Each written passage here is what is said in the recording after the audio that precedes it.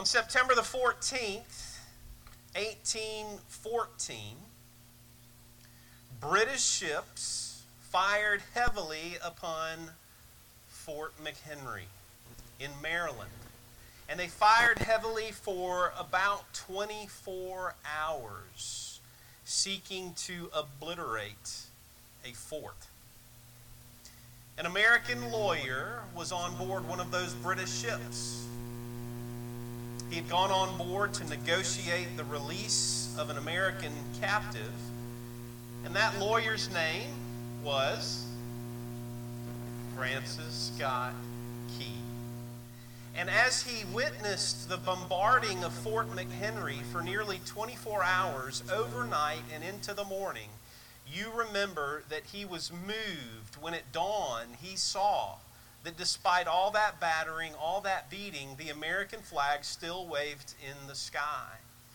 And he was so moved personally by the drama of that event and his experience by it. Now listen, he was so moved by it that he used poetry and song to summarize what he had seen.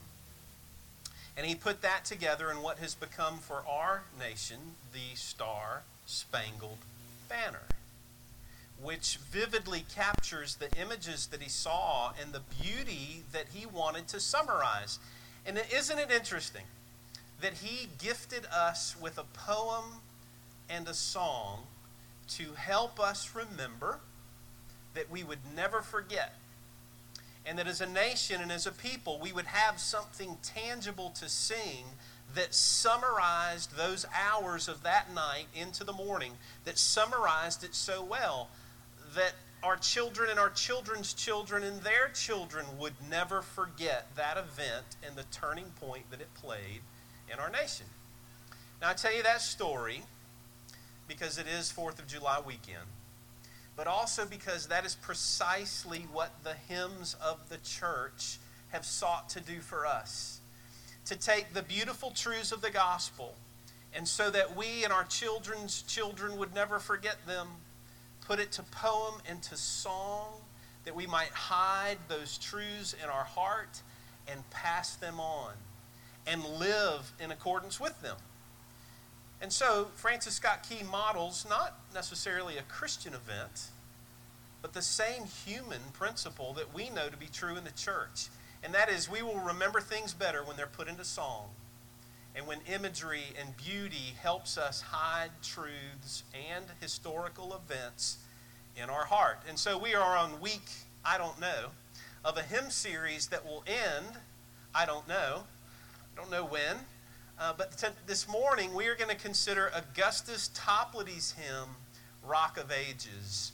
And I'm going to tell you a little bit about him this morning and some of the theological truth that he has put to poem and to song for us, that we would never forget what the gospel has offered us, what God himself has given us in his word.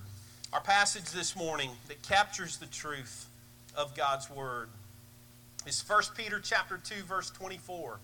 And if you're looking for a sweet gospel nugget to memorize, I suggest this would be a great place to start because of the truth that it captures for us. Listen to 1 Peter chapter 2, verse 24. He himself, that is Christ, bore our sins in his body on the cross so that we might die to sins and live for righteousness. For by his wounds we have been healed.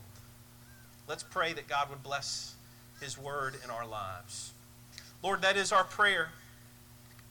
Would you now bless us that we might hear and believe and see and know what has been done and what is being done in the life of the one who has put their faith in Christ. We ask this and we pray it in Jesus' name. Amen. This morning I have 3 gospel truths for you found in Topladi's hymn, but really in Scripture itself. And the first truth is this: God himself is the rock of our salvation. You may have noticed in the scriptures that have led us in worship so far this morning, the theme of a rock continues to come up, both in our song and in our scripture text. And that is because the scriptures repeatedly use the language of a rock, the surety of a rock, to communicate what God has done for his people in salvation. That we should have the confidence that we could have in a rock. Augustus Toplady supposedly models that very story well. If you're not familiar with his story, let me tell you a few things about him and then where he supposedly captures this imagery in his own life. Augustus Toplady was born in England in the year 1740. So think about that historically and where that is. He was born in 1740, and at age 15, he was converted, genuinely converted to faith in Christ. Now, of interest to me is that he was converted as a 15-year-old student when visiting Ireland, and he found himself in a barn listening to a preacher preach the gospel.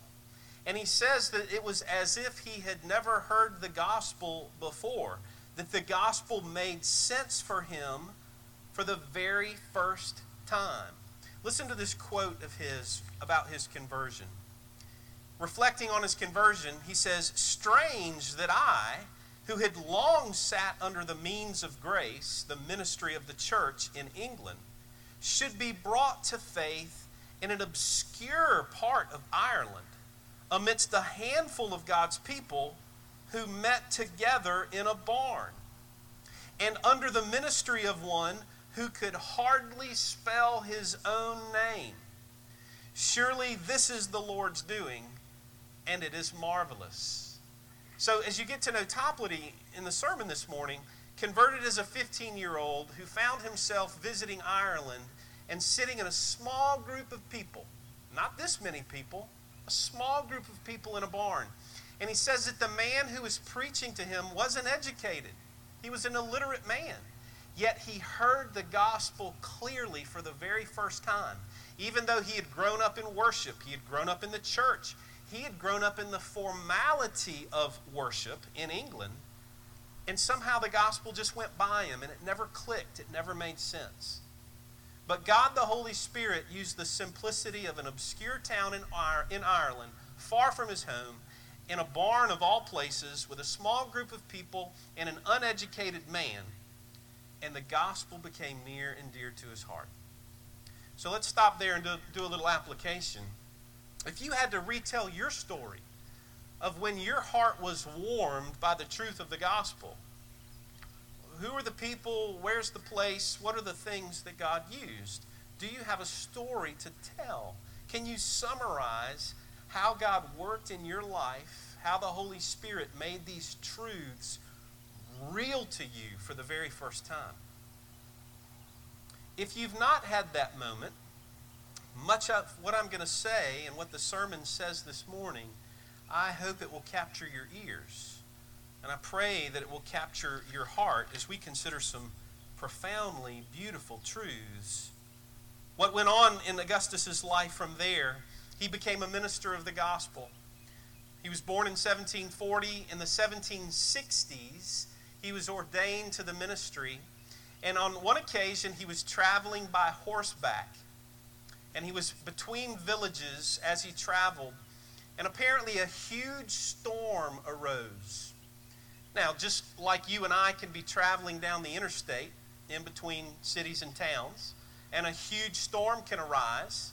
You've had those occasions where the rain was so heavy and so hard, maybe you pulled over under an overpass to get cover from the storm. Or surely you've seen, as I have, motorcycle riders who, to get out of the wind, to get out of the rain, will pull over under the overpass and get the protection of the road above them. Well, that's literally what's happening for Augustus Toplady on this occasion. He's on his horse, he's between villages, a huge storm arises, and he's looking for cover. And somehow in God's providence, right there before him is a huge mount, a rock, with a crevice in it, with a crack in it. And he gets off of his horse and he slides into the crack where he has in front of him huge rock, and immediately behind him huge rock. And he is safe from the storm. And he realizes, as a minister of the gospel, we're always looking for sermon illustrations, right? He realizes, I am in the midst of the illustration of all illustrations. I am between two confident slabs of stone, two enormous rocks, and I am safe in the cleft. I am safe between two immovable objects. And supposedly that is the birth, that's where he began the lyrics of this hymn, Rock of Ages. Gospel truth number one is that the Lord himself is the rock of our salvation. And Augustus Toplady would pen these words after being in the cleft, in the crevice of that rock. He says, Rock of Ages, cleft for me. Let me hide myself in thee. Let the water and the blood from thy wounded side which flowed be of sin the double cure. Cleanse me from its guilt and its power. Now, you may have sung this hymn 100 times, and you may have mouthed those words 100 times, and never really thought about what is the double cure for sin. What's the two cure, the double cure? And that's our second gospel truth for our sermon this morning. Gospel truth number 2. The Lord provides the double cure for our sin. Listen, we are living in a time right now where the language of a cure, the language of a vaccine is fresh and meaningful to us. Every news in the week, we read about the hasty work for a vaccine, something to address COVID-19. And there will be great celebration whenever that vaccine or that cure, if you want to call it that. I know that's not technically what it is. But when that cure is found, there will be much celebration, not just for a community, not just for a state, not just for a nation, but for the world.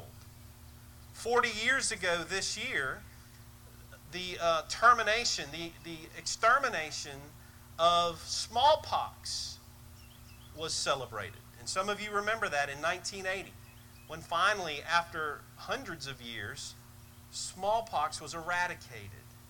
And there was much celebration in 1980. And there will be celebration when COVID-19, in God's providence, is one day non-threatening to human beings. We celebrate cures. And that's what Augustus Toplady is doing in song. He is celebrating the double cure for sin. So what is that double cure? 1 Peter chapter 2, verse 24, I extracted that one small, brief passage because in it, in those few words, it captures the double cure. Listen again to what he has to say. He himself bore our sins in his body on the cross, so that we might die to sins and live for righteousness. For by his wounds you have been healed. The double cure is this. Number 1, Christ bore our sins in his body on the cross. He paid the penalty, which Scripture reveals as the doctrine of justification. The first cure is the doctrine of justification, that God has dealt with the penalty of our sin and put it on Christ, who bore in his body on the cross the penalty of our sin. Westminster Larger Catechism question and answer number 70 says this. What is justification? Justification is an act of God's free grace to sinners, in which he pardons all their sins, not some of their sins, all their sins, and accepts and accounts their whole persons as righteous in his sight. not for anything worked in them or done by them, but only because of the perfect obedience and the full satisfaction of Christ imputed to them by God and received by faith alone. That's the first cure of the double cure. God in Christ has done something about the guilt of our sin. Not your sin, our sin. God has done something about it. And some of us are walking around, some of us who profess faith in Christ, we get out of bed in the morning with a sense of guilt and shame, with a lack of peace and a lack of confidence. And that's because you have not embraced that first part of the double cure as you should. It is to give you confident peace in the midst of chaos in this world. That's the first part of the double cure, and he's done it for you to be received by faith. And it's beautiful. Secondly, the second part of the double cure is this: that we might die to sin and live for righteousness. There is power given in the gospel for you to change, for you to live a new life with a new heart as a new creature in Christ. That's part 2 of the double cure. Part 1, the penalty has been paid. Part 2, there's a power that's been given. And there's a person that's been given for that power. And Scripture reveals him to be the Holy Spirit. So those who are justified are also sanctified. Sanctification, larger catechism question number 75 and its answer says this: what is sanctification? Sanctification is a work of God's grace by which those whom God has chosen to be holy before the foundation of the world are in time, through the powerful operation of His Spirit, applying the death and resurrection of Christ to them. And they are renewed in their whole person after the image of God. The seeds of repentance that lead to life and all the other saving graces are put into their hearts.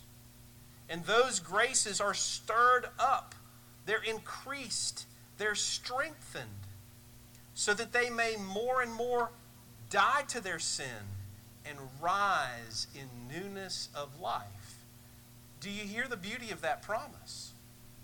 God has not left you alone in your sin to fight with it each day in your own power and in your own might.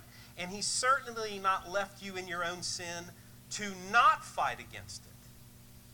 Rather, He has sent in Himself the Holy Spirit to put these seeds of repentance, it says, that over the course of time, those seeds will flourish and will grow with newness of life, that you and I actually begin to die to our sin. Our appetites change. We don't hunger and thirst for sin as we did outside of Christ. But now, somehow, strangely, gathering with God's people becomes desirable. Hearing His word becomes desirable. Singing His praise becomes desirable. Obeying His commands becomes desirable. If in Christ. So if in Christ, there are these two beautiful promises, this double cure for your sin, that He justifies and He sanctifies. And those two truths are inseparable. You don't get one without the other. They always come together and remain together. And that is the third gospel truth that we're reminded of in Topladi's hymn and, of course, in Scripture. Gospel truth number 3. Justification and sanctification, these two cures, these two promises, they are inseparable. Where there is justification, there is sanctification. They are two sides of the same coin of salvation. You can't separate a coin into two pieces. It has two sides, but it is one coin. And so it is with the double cure of sin. Justification is yours, as is sanctification, and you can't pretend to have the one without the other. Sinclair Ferguson says this on the inseparability of these two things. He says, most of us begin the Christian life knowing that when we trust in Jesus, our sins are forgiven. Amen. That is true. But there is much more that Jesus promises to do for us. When we come to Christ and trust Him in faith, we not only receive pardon for the sin, but power to liberate us and to transform us from sin in our daily lives. The New Testament stresses that justification and sanctification are both ours through faith in Jesus Christ. Amen. They go together. Elsewhere, Sinclair Ferguson says this: it's not possible to be justified without also being sanctified, which means growing in holiness. This is why the author of Hebrews says, sanctification is essential, since without it, none of us will ever see the Lord. In order to experience final salvation, sanctification is as necessary as justification. And why is this? Ferguson asks. Simply because there is no justification without sanctification. Both are given in Christ. Our new status is always accompanied by our new condition. Now, why do I harp on this so heavily? Well, I believe that Scripture does. But I don't believe that our modern church does. Our modern church in the world and in our culture, it can fall off one side of the horse or the other. Sometimes it overemphasizes justification at the cost of sanctification. And sometimes it emphasizes sanctification at the cost of justification. And we would call that error a half-gospel truth. A half-truth. Because it is both truths together. It is the double cure together that is the good news that God has given us. And a half-truth is not worth singing about. We sing about the whole truth of God's Word and what He has done. And Toplady captures that so beautifully and so wonderfully in his Word. Listen, a ministry that harps only on justification, that only wants you to pray a prayer so that you're saved, and never talk about newness of life and change and repentance. That error, that half-truth, produces a people who see no need for change, no need to repent, and they themselves are never changed from an unrighteous life. They think they have license to continue in sin without change. And that brings no honor or glory to Christ, who promises to change the ones that He justifies. And the ministry that just emphasizes sanctification, obedience, law, perfection, morals, but doesn't give people the confidence of their forgiveness of their sins. These people may be overachievers and moralistic, but they have no peace. They're frantic in their performance with no joy because they haven't grasped the double cure for sin. That justification and sanctification always go together. And so it should be in our lives and in the ministry of this church.